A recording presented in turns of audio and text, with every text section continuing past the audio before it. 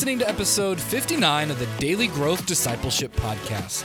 I'm Chris Lamberth. And I'm Josh Havens. And we're on a journey to learn what it means to live a lifestyle of discipleship. We're glad you're joining us and hope that as you set aside this time for God, that He would help you grow today in the everyday moments of life. Today, we're talking to David Fitch. David is the B.R. Lindner Chair of Evangelical Theology at Northern Seminary. He is also the founding pastor of Life on the Vine Christian Community, a missional church in the northwest suburbs of Chicago. David coaches a network of church plants in the Christian and Missionary Alliance, and he writes, speaks, and lectures on issues the local church must face in mission, including cultural engagement, leadership, and theology. He's also the author of numerous articles and books. His latest book, The Church of Us versus Them, offers new patterns and practices that move the church beyond making enemies to being the presence of Christ in the world. In John 17, Jesus prayed, "Holy Father, keep them in your name, which you have given me, that they may be one, even as we are one." You don't have to look far among Christians these days to realize we are terrible at this thing Jesus prayed for in John 17. Legitimate issues of racism and how we can best love our neighbor become an arena in which we attempt to prove our point no matter the cost. In this episode, David offers a solution that we believe hits the nail on the head. Instead of choosing one side or the other, he calls us back to the Christ who saved us and to our calling as Christ's presence in the world. Dave, welcome to the podcast. Good to be with you guys. Interesting getting to know you in the pre-podcast chat. Yeah, it's one of our favorite times with guests is, just kind of getting to know each other off camera, off recording. It's a good time. I mean, I'm a little older than you guys, I'm judging, but, I think you two and I have been through a few of the same things in church life. Yeah, I think we definitely have. It comes through in your writing and reading. But man, you have a lot of wisdom to teach us. So I think I'm really excited to talk with you about that. First got introduced to you, to your book, Faithful Presence, 7 Disciplines That Shape the Church for Mission. A few years ago, I just picked it up randomly at a conference I was at, saw it, and I was like, okay, I gotta look at this one. And so there's several sections in there I wanted to talk to you about. In fact, I've talked with Josh about them Multiple times. Yeah, multiple times. And but I think your book, The Church of Us versus Them, the book we're here to talk about today, for those maybe watching, I'll show it. I texted Josh like when I was early on in the book, but I said, you diagnosed the problem perfectly. And I don't use that word lightly, perfectly. I think you hit the nail on the head as far as the major issues that we're dealing with right now especially in the church and in the world. There is so much division, so much antagonism, and it makes me kind of want to quit all social media and stop talking to all my friends and stuff. It just, and go hide in a hole sometimes. And so anyway, I'm really excited to talk with you today about this book. Let's start with why did you write this? This came out last year. This was before everything the whole world changed in 2020. So why did you write this book? Well, I wrote a book almost 10 years ago now called The End of Evangelicalism. And even back then, I was looking at what was going on in terms of the divisiveness, the antagonisms, the factioning of the church, and it's not just like we're dividing and having a few differences on our theology and our beliefs. No, these are antagonisms. These are like angry, vicious things, and so this has been going on. Oh, it's been going on for more than 10 years. But it sure seems that it's amped up in the last couple of years. So I wanted to write a book that kind of took some of those difficult philosophical concepts I was working in that book 10 years ago and make them more accessible. And I have a comrade at Northern Seminary where I teach. His name's Scott McKnight, and he says, he was saying, dude, you got to write that book. It's important. We got to have it so that normal people can read it. And so I enjoyed writing it, and I think it's got an important message, and I just hope that people will pick it up and read it carefully, because the first couple of chapters, did you find them hard, Chris, the first couple of chapters? No, not at all. And I tell people that I am the slowest reader you'll ever meet with a master's degree, because, in order to do advanced studies, you have to learn how to read really fast. And I was able to really zip through your book very quickly because I found it such an easy read. Oh, that is so encouraging. So, yeah, I think it's very accessible to anybody. You don't have to have a master's degree or anything, or bachelor's degree. I think anybody could just pick this book up and get going on it, and you'll find it very relatable. Yeah, because I kind of started out by talking about, or getting down to earth on this idea of antagonism and how it works. And of course, I'm working off of critique of ideology and critical theory that goes back to Europe in the last 50 years.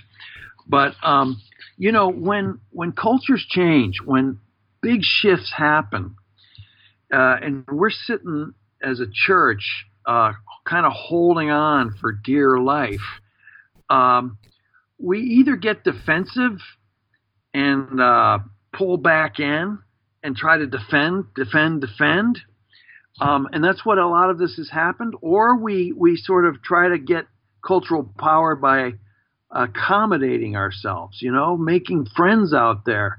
Either way doesn't engage the world for mission. It actually either separates us from the world, or we blend into the world. And we got to be salt, and we got to be light in the world. And that means we have to engage in all these things that are challenging us as the presence of Christ. That book you mentioned earlier, Faithful Presence, is all about what we're called to do. And that is make space for the presence of Christ to work in our lives, in our churches' lives, but more than that, in the people around us and in the situations we're engaged in the world. Jesus is drawing the world to himself if we'll just make space for him to become known. Yeah. So anyways, that's what drew me to kind of work on this book. I think we got to figure out how to go into these messes, these antagonisms, these struggles, these ugly things, and we just got to be the presence of Christ and allow him to unwind them, because at the core there is something going on that Jesus wants to work with. Yeah, I think, if you were to sit down with anybody one-on-one off of social media, most people would agree that's the goal. I mean, there is some debate maybe about certain details of that goal, but I think everybody would say that is the goal. So it begs the question, how did we get here to where we can't actually sit down and work towards that goal? Where is all this antagonism coming from? Yeah. Okay. I think it's. Hold on. Let me find my Bible here. I've got a mess of an office here. Oh, here is my Bible, folks. If you're out there looking, I have a Bible here. It's actually the Greek Bible. I don't want to. I want to impress all the Pentecostals out there that I can read more than one language. Anyway, we'll follow along with you if you want to go there. Hey, Josh, grab my Greek Bible behind you. Okay, I got my New Testament back here. There we go. Okay, ready. At Northern Seminary would be proud of you. Unfortunately, mine is an interlinear and Scotch. Anyways, do you recall there in 1 Corinthians 3, Paul says, "For as long as there's jealousy and quarreling among you, are you not of the flesh? Are you not behaving according to human inclination?" That's verse 3. "For when someone says, 'I belong to Paul' or 'I belong to Apollos,' are you not merely human?" Okay, or are you not acting out of the flesh? And when we're acting out of the flesh, we're not acting out of the Spirit. We're not acting in the presence of Christ. We're acting really out of our own devices. And you all, the devil wants to create anger, antagonism, enemy making. This is the way he destroys the body of Christ. This is the way he destroys the church. But also, Jesus works through his presence. His presence is peace. And therefore, he requires space to be made for. He won't coerce. He's a loving God. And when the enemy can get us fisticuff shaking, anger, Jesus can't enter that space and do the redemptive work of the kingdom. This is why Paul says, you're acting in the flesh. You're trying to solve arguments and solve problems out of your own anger and vitriol. And then a little later on, he goes through a little bit of tracing the problem. Then he says in verse 16, don't you know you're God's temple and that God's spirit, God's very presence, the temple is where the presence of God centered in Jerusalem. If anyone destroys God's temple, God will destroy that person. It's the anger and vitriol and antagonism that destroys God's temple. And Paul's calling us back to being God's temple and making space for his presence. But we're there because we are no longer submitting to the living presence of Christ to work in our conflicts and our struggles and our challenges and everything that's going on. I mean, you know what it's like to be challenged, to be called a racist, or you know what it's like to be challenged to have everything you believe about sexuality thrown up for grabs. You know what that's like, and you feel like you want to fight and defend. Jesus says, no, you don't have to defend yourself. Listen, open space for me to work. Let me unwind the brokenness and the pain. Let me bring forgiveness and love and healing and transformation in this space. And so that's what we're called to do and be as Christians, not only at home, and believe me, sometimes home's the hardest place to do that. Not only at church, and believe me, church is sometimes the hardest place to do that. If we can't do it at home, if we can't do it at the church, we can't do it in the world. And the world desperately needs Christians who will make space for his presence. Is this kind of antagonism something that our Western American culture struggles with more than maybe, say, other cultures in the capital C church around the world? Oh, man, that's a really good question. Well, I got one or two comments. I don't know if they'll be at all interesting, but I do know my sister was a foreign international worker in Africa. There's been the same human problem there. Some people might say the colonialists, the Euro-colonialists, brought that problem to Africa. I don't know. But in Europe, I've been to Europe ministering many times, same problem there. I'm stunned every time I go to Europe and they say, dude, we got the same problems here that you guys got in the USA. I go, no way. It cannot be. Oh, yes, same deal. And so I just believe that the work of the enemy does the same. I mean, I just see it everywhere. But I believe we're at a very, very precarious and peculiar time in our own culture. And I believe the church has been on the wrong side of this one. And we need to call the church back to being the church, Jesus Christ, to bring healing and love and forgiveness and transformation, confession. It's okay to confess your sins. Yeah. That's actually the first step towards healing. Confess your sins one to another so you can get healed. Oh, my goodness, give it up. Don't just admit it. Get it over with. Jesus wants to work, and you're already forgiven and loved in Jesus Christ. Can we be open to what he wants to do in our lives? You see, that's one of those things that I find most ironic about the church is we're so unwilling to confess our collective sins, either of the present or the past, even though that's like the main thing that we're known for preaching is we tell everybody, right? Like that's the gateway to come to Christ is you have to confess and believe, right? The ABCs, of salvation or whatnot. And it's like we have such a hard time doing that ourselves when we, and I think I don't know. I think it's a pride issue. I think we think that once we're in. Oh, actually, this is your language of the book, right? Once we're in, we're in, and so then we create this other of those people who aren't in, and so if they're going to say something about us or call out a critique, rightfully or wrongfully, we feel like no, we have to go on the attack because they're other than us, and we're the ones that know it, and we're in. And so, yeah. I do want to go back and ask about, because you said, right, like once you're called a racist, once you're challenged on your views on sexuality, or like we're talking about with Pentecostalisms, like once you're challenged about your views on speaking in tongues and everything like that, how do we go about not defending ourselves, but instead opening ourselves up for that kind of a conversation to take place as Jesus did it? Because we have to stand up for truth, don't we?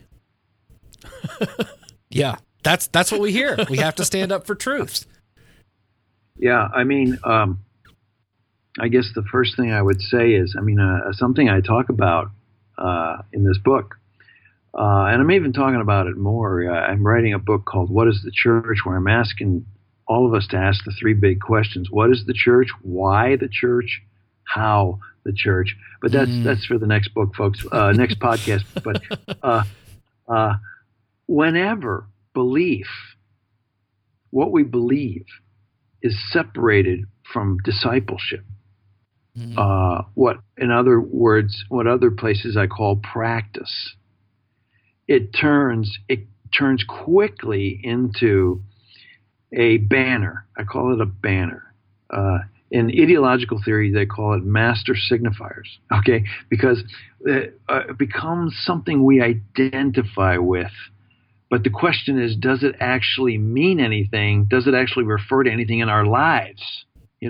So I was talking today to somebody about the inerrant Bible. Now, I believe in the authority of Scripture.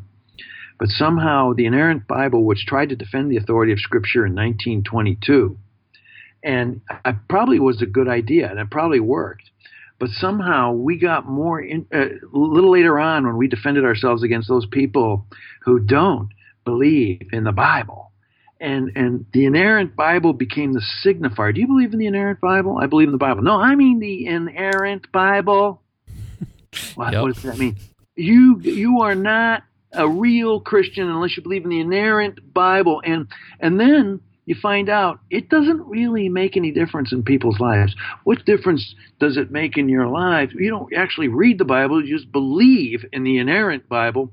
And this is what happens, and now we become the people who believe in the inerrant Bible, the evangelicals, against those liberals who don't. And we define ourselves, and this makes enemies.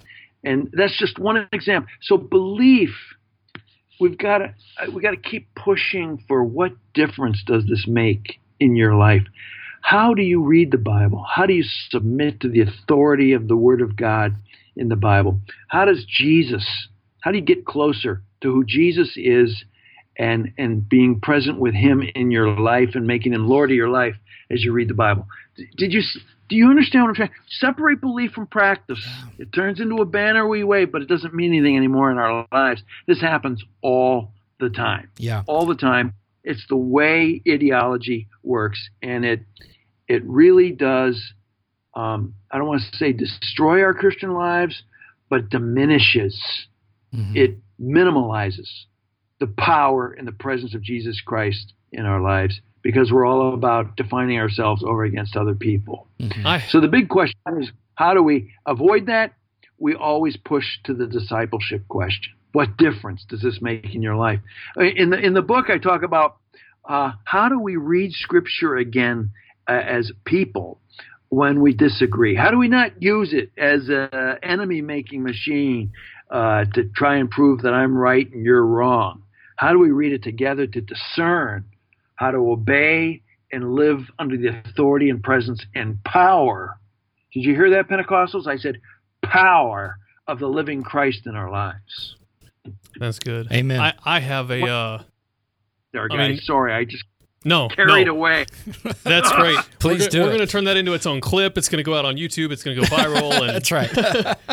No, so on in the inerrancy of Scripture, I've had a conversation with several people before, particularly about Genesis 1 and 2. Some young earth creationists really like to wave the banner of, I take the Bible literally, creation happened according to Ussher's chronology, and if that's not true, then everything else in my Christian... I literally have had somebody tell me, if the Bible wasn't... If the Genesis account didn't happen in a literal 6 days, 6,000 years ago, then everything in the Christian life falls apart. And it just left me stunned. Yeah. Because there are so many... Well, first off, there are so many Christians around the world who have never taken that literally a day in their lives, and yet somehow they lead faithful lives following Christ and do wonderful things for the kingdom of God. But secondly, and this is why I really like your point about connecting it to actual practical discipleship and how we live out our lives, just let's ask the question, how does a literal interpretation of Genesis 1 and 2 that has to take place 6,000 years ago affect the way that we live our lives versus how a more figurative interpretation of Genesis 1 and 2 affects the way that we live our lives? And I would argue that in both cases, the only thing that really affects our lives is an understanding that God initiated this entire act of creation, and what he's doing in redemptive history is described there in the way that he created or brought humanity into existence, and especially what he does in chapter 3 and throughout the rest of Genesis. And I don't see that changing whether you interpret it literally or figuratively or what your timeline is. But it's really tough because when I have those kind of conversations, it feels like I'm just talking to a brick wall, because if I don't accept their truth, regardless of whether I argue for mine or not, it's like they just don't even want to have a conversation with me. It's like I'm not worth listening to. Yeah. Which is quite the challenge. It is. But I think that's the litmus test that you put forth, is how does it affect my life? And by the way, so the way these podcasts usually work is I do the bulk of the show prep and the reading, and I would like to point out that you have just done, Josh, without having read the book, a wonderful summary of what David does in the book, describing Genesis 1 through 3 and that whole narrative and why it matters or doesn't matter. So anyway, that's bonus. I don't know if I said this in the book, but there's a church down the road. I'm here in my office in Chicago. There's a church about 10 miles up that direction that put in their belief statement on their website, 7-day, literal 7-day creation. Everybody who believes in literal 7-day creation within 100 miles drives to that church. And they have a little club over there, and they stick together. And frankly, I always say, I don't know if I want to be a member of a church that agrees with me on everything. But those people are not going to get challenged in their life. They're going to stand by some basic truths until Jesus comes, and that really separates them from mission. Yeah. Yeah. You talk about that too in the book, and how we actually need other Christians who have different experiences, different perspectives that we should be interacting with, because they challenge us, and they challenge us to look deeply at things that we haven't seen before. And that can be a source of growth in and of itself. We have so many challenges these days, so many things that we've never had to deal with. Well, I say we, I mean, my parents never had to deal with any of this. It never even entered their horizon. And we get into little clubs, and we don't talk to each other. We desperately need to discern what God is doing and how to navigate. There is so much. I can think of 3 or 4 issues in my little church. I'm part of a church plant, and we need to talk to each other on these issues, but some people just get afraid and want to stick together. And I'm telling you, folks, the church is the place where God wants to work all this out and transform the world. Yeah. What is the role that Christendom has played in you talk about it in the book, right? And I think it's a huge part of where we're at with our defensive posture, especially in the United States, that Christendom has led us to a place where we feel like we have a right to sort of defend ourselves and do the things that we do because we're afraid to let go of that power. Yeah, yeah. I mean, you're so right on that. United States, even though it was started or on the foundation of separation of church and state, has been a Christendom place built on the assumption that the majority of the population was Christian, or at least accepted being a Christian nation. And culturally, most of our life, especially for white Christians, white Protestants, white evangelicals, we were in power. What we said went. We never got challenged. I mean, Andy of Mayberry on TV in the 50s and 60s went to church every Sunday, and Barney Fife, bless his heart, he sang in the choir. Okay, nobody questioned anything, but everything's changed, and so we are used to having power. We're actually, I would argue, church life is used to looking up and accepting expert authority, like the pastor rules kind of thing. And all of a sudden, that's up for grabs. I mean, not all of a sudden. It's been breaking apart for, 10, 20, 30 years. But now what we say actually has no authority. Actually, there's a resentment in our country, in large parts of our country. Mm-hmm. And so, and so now we're faced with having to defend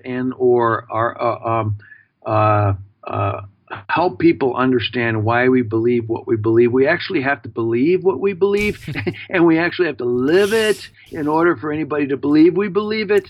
And all of a sudden, we're in a completely different posture. And so we are defensive.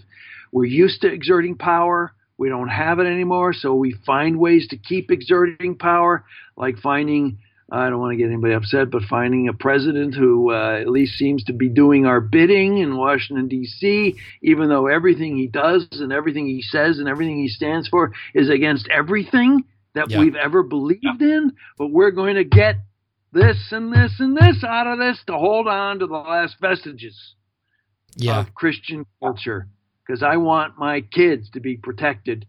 And I'm sorry, it's not going to work. I'm sorry. I wish it could. Part of me wishes it could work, but it's a disaster. And now we have to go back to being the church, a way of life under the lordship of Christ, living in the presence of the risen Christ and the power of the Holy Spirit. We have to go back to doing it because we don't have the culture to support us anymore. Yeah. And we have to realize, in that return to the way Christ did it, we have to realize the way he did it in his own time and in place, right? The Jews were expecting a conquering Messiah to come and overthrow the Roman Empire with power, coercion, and the sword. And he comes in and he fundamentally says, no, this is not the way. And they try to do it a few times, right? They're like, okay, here's the guy. And what does he do? He slips away. And, even Satan comes and he tempts him. Here's the entire world. I'll give it to you. And it's like, one of my professors in seminary pointed out, it's like, wow, that would have been a really great moment for God to go ahead and inaugurate his kingdom. It could have been done right then and there, right? Satan is giving it to him. And yet he chooses not to do that. I think that has to play a major role in how we as the church see ourselves in relation to the world and how we go about witnessing to the kingdom that is breaking in. The kingdom could have started in that temptation by Satan, but it wouldn't have been God's kingdom. It would have been a kingdom of the world. God's presence is non-coercive, faithful, love. Lamentations, he's faithful, patient, ever patient. He works through his presence. And so, when he says, like the disciples are always saying, who gets to sit on the right hand? Who gets to sit on the left? Who gets to tell people what to do? I've been waiting for this moment my whole life. And he goes something like, oh, please, you idiots, one more time, I have to explain this to you. and he says, not like the Gentiles do. We shall serve one another. Out of my presence, the kingdom will come. Remember in Luke 22, he says, after they try that stunt, the disciples, he says something like, as the Father's given me a kingdom, so I give to you. And he points to the table, basically saying, this table, my presence here, this is how the kingdom shall come in to the world. And I just don't think somewhere along the line, evangelicals like me forgot. We thought that Jesus will get his work done if we vote for the right person, if we just get this government straightened out and get 5 new laws passed to implement. And Jesus is going, you idiots, not again. Not like the Gentiles. I want to work through my presence in the world. Will you just make space for me and the world will be changed? Mm-hmm. But Satan's always tempting us the same way again and again and again. That's the message of faithful presence. And it's in another way the same message of the church of us versus them. If we don't get out of this antagonistic pull and allow God works in the struggles, in the sufferings, in the antagonisms, in the brokenness. He enters in. You ever notice Jesus did not come on a tank. He came into a manger to be present with us and bring the gospel. I'm getting my phone. You guys, go ahead. Yeah, so let's talk about then what happens is, because I love the way you structure the book in that you introduce the problem and then you deal with 3 main areas of antagonism, which I do believe are at the heart of all of the other antagonisms and issues banners that we put up. But you talk about the Bible. The second conversion. the conversion, the Bible conversion, and then the church. Because I'm jumping to the third one, so sorry that it's on my mind. But it occurs to me, and I think you do a wonderful job of again showing how we have been divided, and then putting forth a vision for that particular point, the Bible conversion or the church, that sort of should be the thing that we all are able to rally around. So, but let me ask you then, what happens if we have a fundamental disagreement within the church about some of those main points? Like, for instance, let's just take the Bible, right? And I love that you're doing this book on what is the church, because likewise, I feel the same way about the Bible, and I feel like if people can just get to a place where you can understand fundamentally what the Bible is, it changes the way that you read it and approach it and think about it, and so you can, a lot of us are really.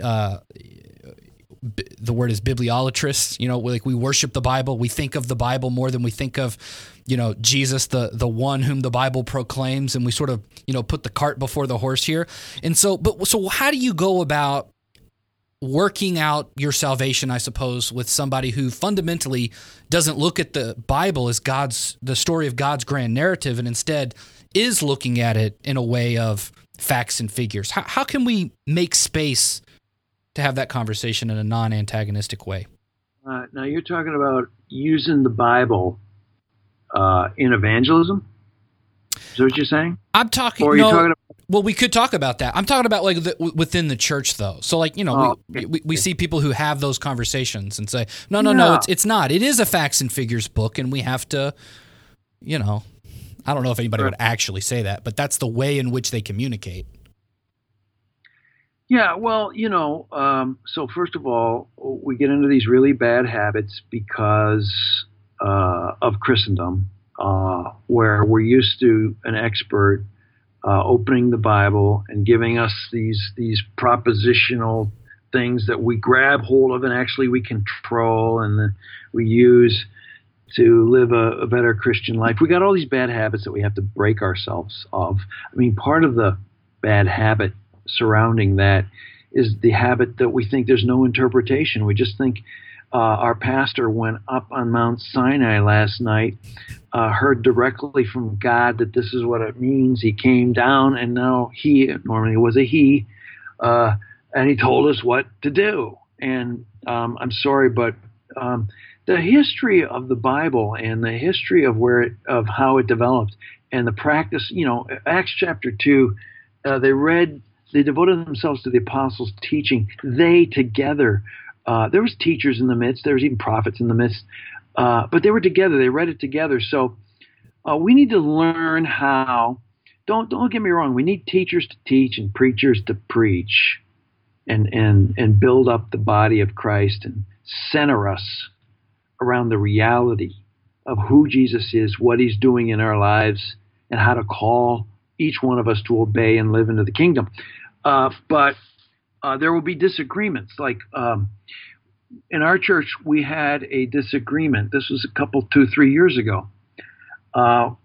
We had women preachers. We had women presiding over the Lord's table. But for some reason, 2 people had a problem with women being elders at our church. We didn't even like the word elder, by the way. I mean, I realize it's in the pastoral epistles, but there's plenty of other names for leaders in the church other than elder. But what we did was we learned. So this is the Anabaptist tradition. Whenever you have a problem, Matthew 18, you go to the person, you say, I got a problem. So this particular guy came to a couple of pastors and said, I got a problem. Some women have been nominated as elders. The Bible says, blah, blah, blah, blah, blah. And there was another person, too, who had the same problem. And so we decided to hold a town hall meeting, and we started to read Scripture together. Now, the first thing we did was we said, now, look, tell us, everybody, so not the whole church came, but about 30 of us came. Everybody who had vested in the decision, in the discernment for the church. And we said,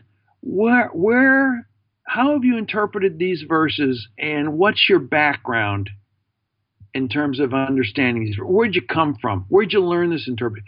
Well, it was striking that people came from different contexts, and it impacted how they discerned what this text meant. And they also learned other people came from other contexts and read the same text differently. So out of that space was opened up. People go, oh, really? Actually, it's not that you don't believe in the Bible. You do believe in the Bible. But maybe the way I've been seeing it is maybe God's calling me to see something else happening here. And so the teachers taught, the prophets. We went through 7 weeks of this. And then at the end, we came up with a statement about what we had been learning about women in ministry. And we went 1 to 5 on everybody, and everybody went 1 to 5. 5 means I'm 100%. I have no doubt this is where God's calling us. 1 means the devil is at work here. If we go along with this, hell is going to break loose, and the world's over. Everybody was a 5. There were 2 4s, which meant I can't wholeheartedly agree with this, but I trust the Spirit is at work in this place, and I can follow this for our church. Out of that, I'm telling you, an amazing coalescence happened. There was a guy, one of the guys who objected to women being elders, who always had this thing, he had creased on his forehead. He was always, it looked like, folks, if you can't see it, it's a very angry face, worried face, had headaches all the time, always almost, migraines, gone. Wow. Gone. Huh. And we have discerned the Spirit. He's been set loose and set free. And I believe this is what happens when we gather together and learn a new practice of reading the Bible together and discerning by the Spirit and the gifts of the Spirit. You Pentecostals still believe in the gifts, don't you? Yeah. Yes.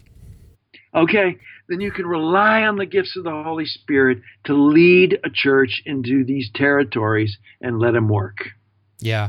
And part of that, we have to be comfortable sitting in that tension and wrestling with each other through those difficult moments. It takes a lot of humility to be able to approach those situations and say, I'm willing to listen to you. I might not agree with you right now, and I might not even come to the same conclusion.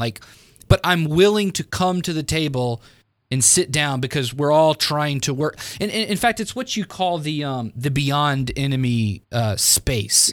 Is we're moving to a place which it's not a. I was worried. This might get a little nerdy. I thought maybe I was a little worried at the intro that you were going to go Hegelian and just sort of do a thesis, antithesis, and then synthesis.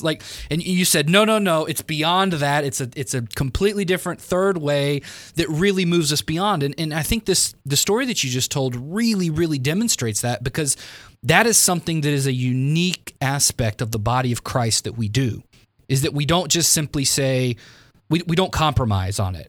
We don't say, okay, well, you think women shouldn't be in the elder position. You guys think you do. Okay, we'll just split and we're good to go. It's like, no. We come together because we're united around, in this case, the community, and in our dedication to the scriptures can really teach us something here. Let's see if we're missing something, and then come to a conclusion together as the body of Christ. Like, that is an incredible peacemaking example of who we're supposed to be, I think, in the world. Sounds like what Jesus prayed for in John 17, I think. It striking resemblance there. Striking resemblance. That's right. Yeah. And so, go ahead. I just think, we need to, like, for instance, to get on to very tricky territory here, sexuality. We're holding our guns here. It's either not affirm or affirm LGBTQ. But here's the place I'd like us to go. Can we look at the structures of the way we see sexuality and how it's so non-biblical? I'll give you one example. Everybody in the evangelical church, especially you Pentecostals, think you got to be attracted to the person to get married. It was love at first sight. I'm so attracted to her, blah, blah, blah. I always tell people in my sexual ethics class, the last pressure I want at my age is to have to get up every morning and worry if I'm attracted to my wife, or if my wife is, if my wife is attracted to me. I don't want marriage and everything that's based on attraction. Do you realize everything to do with misogyny, Me Too, all the ways we built attraction? I'm talking Dr. Dobson. I'm talking Hallmark cards, everything that fills the minds. And we made attraction the idol and the god. Mm. Forget whether you can be attracted to a man, a woman, a tree, or whatever. And I'm not trying to make light of it because there's a lot going on here. We have trained, mainly because of evangelicalism, trained young people to think, I've got to be attracted to this person and get married or my life is over. And actually, that's never been true in the history of the church. It only started happening 150 years ago. Mm-hmm. The idea that you would even be attracted to someone before you got married to them. I'm telling you, we need to look at what we're doing to people in our sexuality before we even get to affirming or non-affirming. That gets to the beyond enemies problem here, is that there's so much we're not dealing with by just getting into arguments with the way things are. And God wants to work and wants to transform our lives. And we desperately need it in the area of sexuality. And I'm talking about everybody, heterosexuals, gay, lesbian, others, trans, all. We need to be saved. Yeah. And now you just get into like the heart of the issue. Instead of just dealing with those surface things, we're really trying to look for the heart of God in this thing and figure out, let that guide us. Let that be the thing that shows us, how we're supposed to walk. And that just makes too much sense to me. I don't know if we can. It's so true. It's so true. Every time we get into one of these arguments, we should just remember Jesus rolling his eyes back at the disciples going, oh, no, not again. You want to figure out who gets in charge. Oh, no, not. It's like 5 or 6 times in the Gospels. Yeah. Actually, he does the roll eye thing, I think, 100 times in the Gospels on various. We should count that. How many times does Jesus roll his eyes? That's what he's doing with us and all our fights and antagonisms. He wants to work.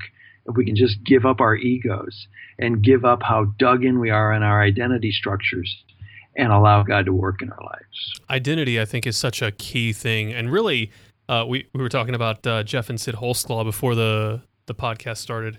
When we had them on and talked about their book, Does God Really Like Me? Their understanding of the primary cause of sin, which I think they got from somebody else, but I'm not remembering right off the top of my head who that was. But really, it's motivated by shame. We like to say that all of that pride is the root cause of sin. It's the main sin that we see in Genesis chapter 3. But really, they pointed out, and Jeff did a great job explaining this, that in Genesis chapter 3, the temptation for Eve was not becoming prideful and becoming like God. It was the serpent pointing out, you are not like God. Mm-hmm. You have a lack. You have something missing, which caused her to feel shameful. And the solution for that was in front of her as choosing to do something that would solve that problem of shame. And I think this is a really, really powerful way of looking at what causes a lot of these problems. Going back to what you read from 1 Corinthians 3, when we operate in the flesh, we really are missing out on the identity that we now have as followers of Christ. And I think sometimes we feel like if we're not able to argue our point or to explain our position or to hold on to whatever truth we feel is most important, we feel like somehow our identity is under attack because now somehow we can't control what's going on around us. We're not in control of what happens to us. We're not in control of the situation, and somehow we're less than.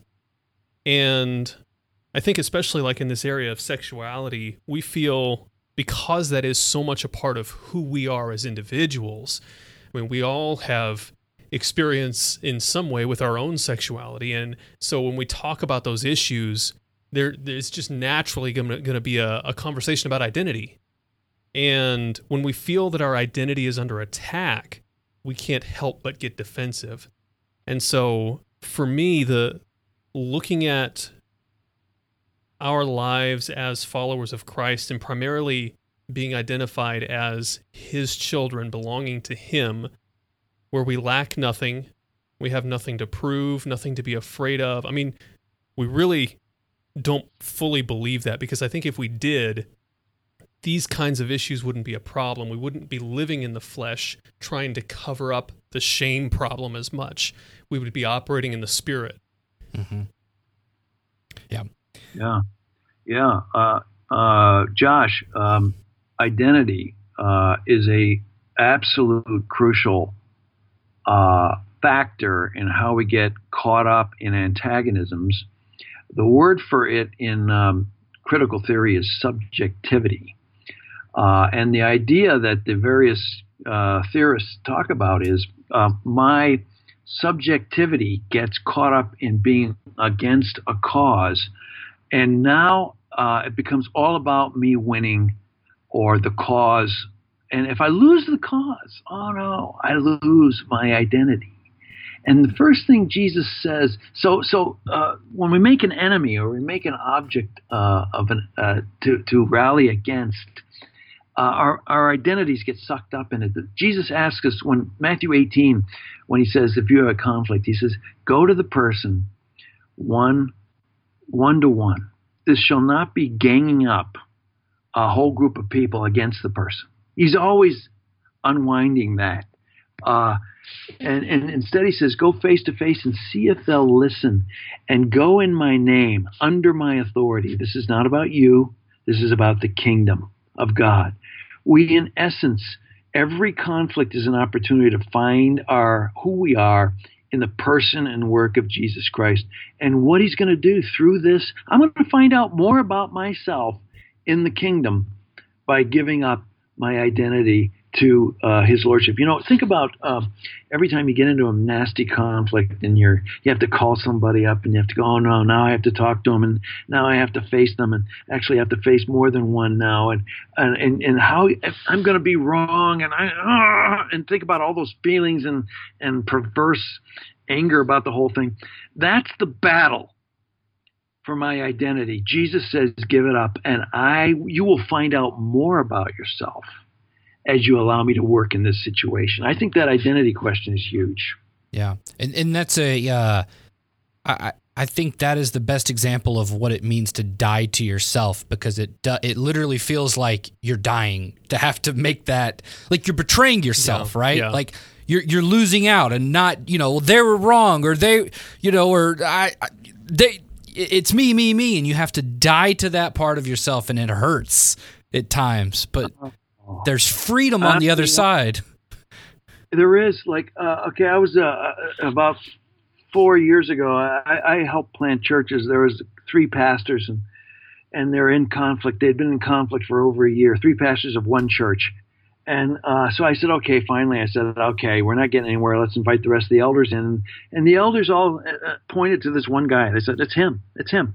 I go, wow, I didn't expect that. I thought it was the other guy. It was him. And so I said to George, I made up the name. That's not his real name. I said, George, you got to go first. You got to confess your sin. And he thought about it. He couldn't do it. He says, because Peter over there is worse than I am. Now, I agreed. Peter was worse. I agree. And in fact, 4 years later, I can now tell you some horrific details of just how bad Peter is. Okay. But George needed to go first, give it up, put it into the hands of God. And then George would have been found out, and the other person would have been found, and we would all confessed our sins. But no, George said, no, that guy's worse than me. I'm not confessing my sin before the church. Yeah. If we can just do that, if we could just go on the cross and say, Lord, I'm a sinner and I was wrong here and I ask your forgiveness, oh man, God's going to bless you with a huge identity in him, and you're going to become power for the kingdom. Final question, and this is one of our favorite questions we love to ask guests when we have time. With this one, I've got to ask it. Here's the question, and then I'll elaborate to give you time to think. What is the most valuable lesson you've learned in the Christian life? You actually make a good mention of this in your book at one time when you say, when you're talking about conversion, and you say there's not just one conversion that happens, but there are many conversions that we have to go through, and we learn things about Christ and our relationship with him. And the way that we ask that question is because we've found that there are moments when you have encounters or realizations that once you have those, nothing in your life can ever go back to being the same. And there's many of them over our lives, we realize, but does anything come to mind as being the most valuable or impactful? Yeah, I was just talking about this with somebody. Okay, so we're all in this room here talking, the 3 of us, and we're all white guys. And we're all used to power in a way. We're used to posturing. We're used to people looking up to us, especially if we're pastors.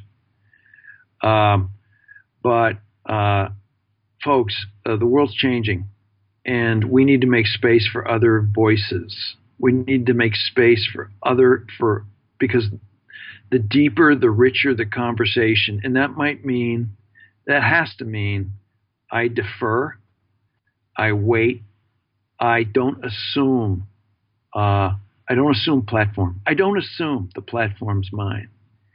And that'll just free up space for God to work, and that'll also free up space for God to use me in a way he hasn't used me. And so I feel like we need to get back. I've learned I've got to pray the presence of Christ and submit to the presence of Christ in every situation. This goes at home. This goes when I'm preaching. And not assume platform, but allow him to work.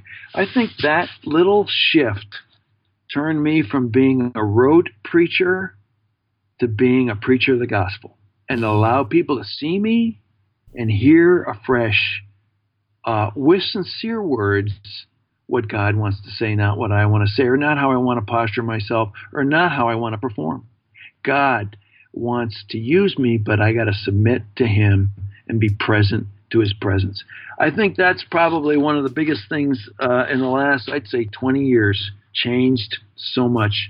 And by the way, I got a lot more to go on that, just one lesson in several areas of my life. So anyways, I hope that maybe somebody. Yeah, no, I love that answer. Where can people go to find out more about you and your work and get a copy of your book? Well, it's, of course, on Amazon, The Church of Us versus Them. But my Facebook is where all the conversations go on. And Fitch Est, Fitchest, one word. Look for me on Facebook. Follow me there. Join in on the conversations. Don't get too mad at me because, There's no antagonism here. We're just asking questions, and good things happen there. Yeah. Yeah, absolutely. And we'll have links to everything in the show notes so you guys can go down there and get connected with Dave and pick up a copy of this book. Highly, highly recommend. I think everybody needs to read this. It will change your life. It'll change your perspective. And I think in that changing, it'll make us all stronger. So, Dave, thank you so much. I feel like we could talk for a few more hours. We'll definitely have to have you back on next time when you finish your next book. So thank you so much. Great to be with you two guys. Lord's blessing on you and your ministry. How can you create a lifestyle of discipleship? Most Christians think discipleship is a program or a few practices thrown in at the beginning or end of the day. But we want to help you create a lifestyle where walking with Jesus throughout the day is not only possible, but natural. And we have a tool that's going to help you do just that. It's called the Daily Growth Journal. It's a guided journal that's going to help you become secure in your identity with God and authentically walk with Him in your daily life. Growing daily in your walk with Christ is possible if you cultivate a lifestyle of discipleship. And the Daily Growth Journal will help you do just that.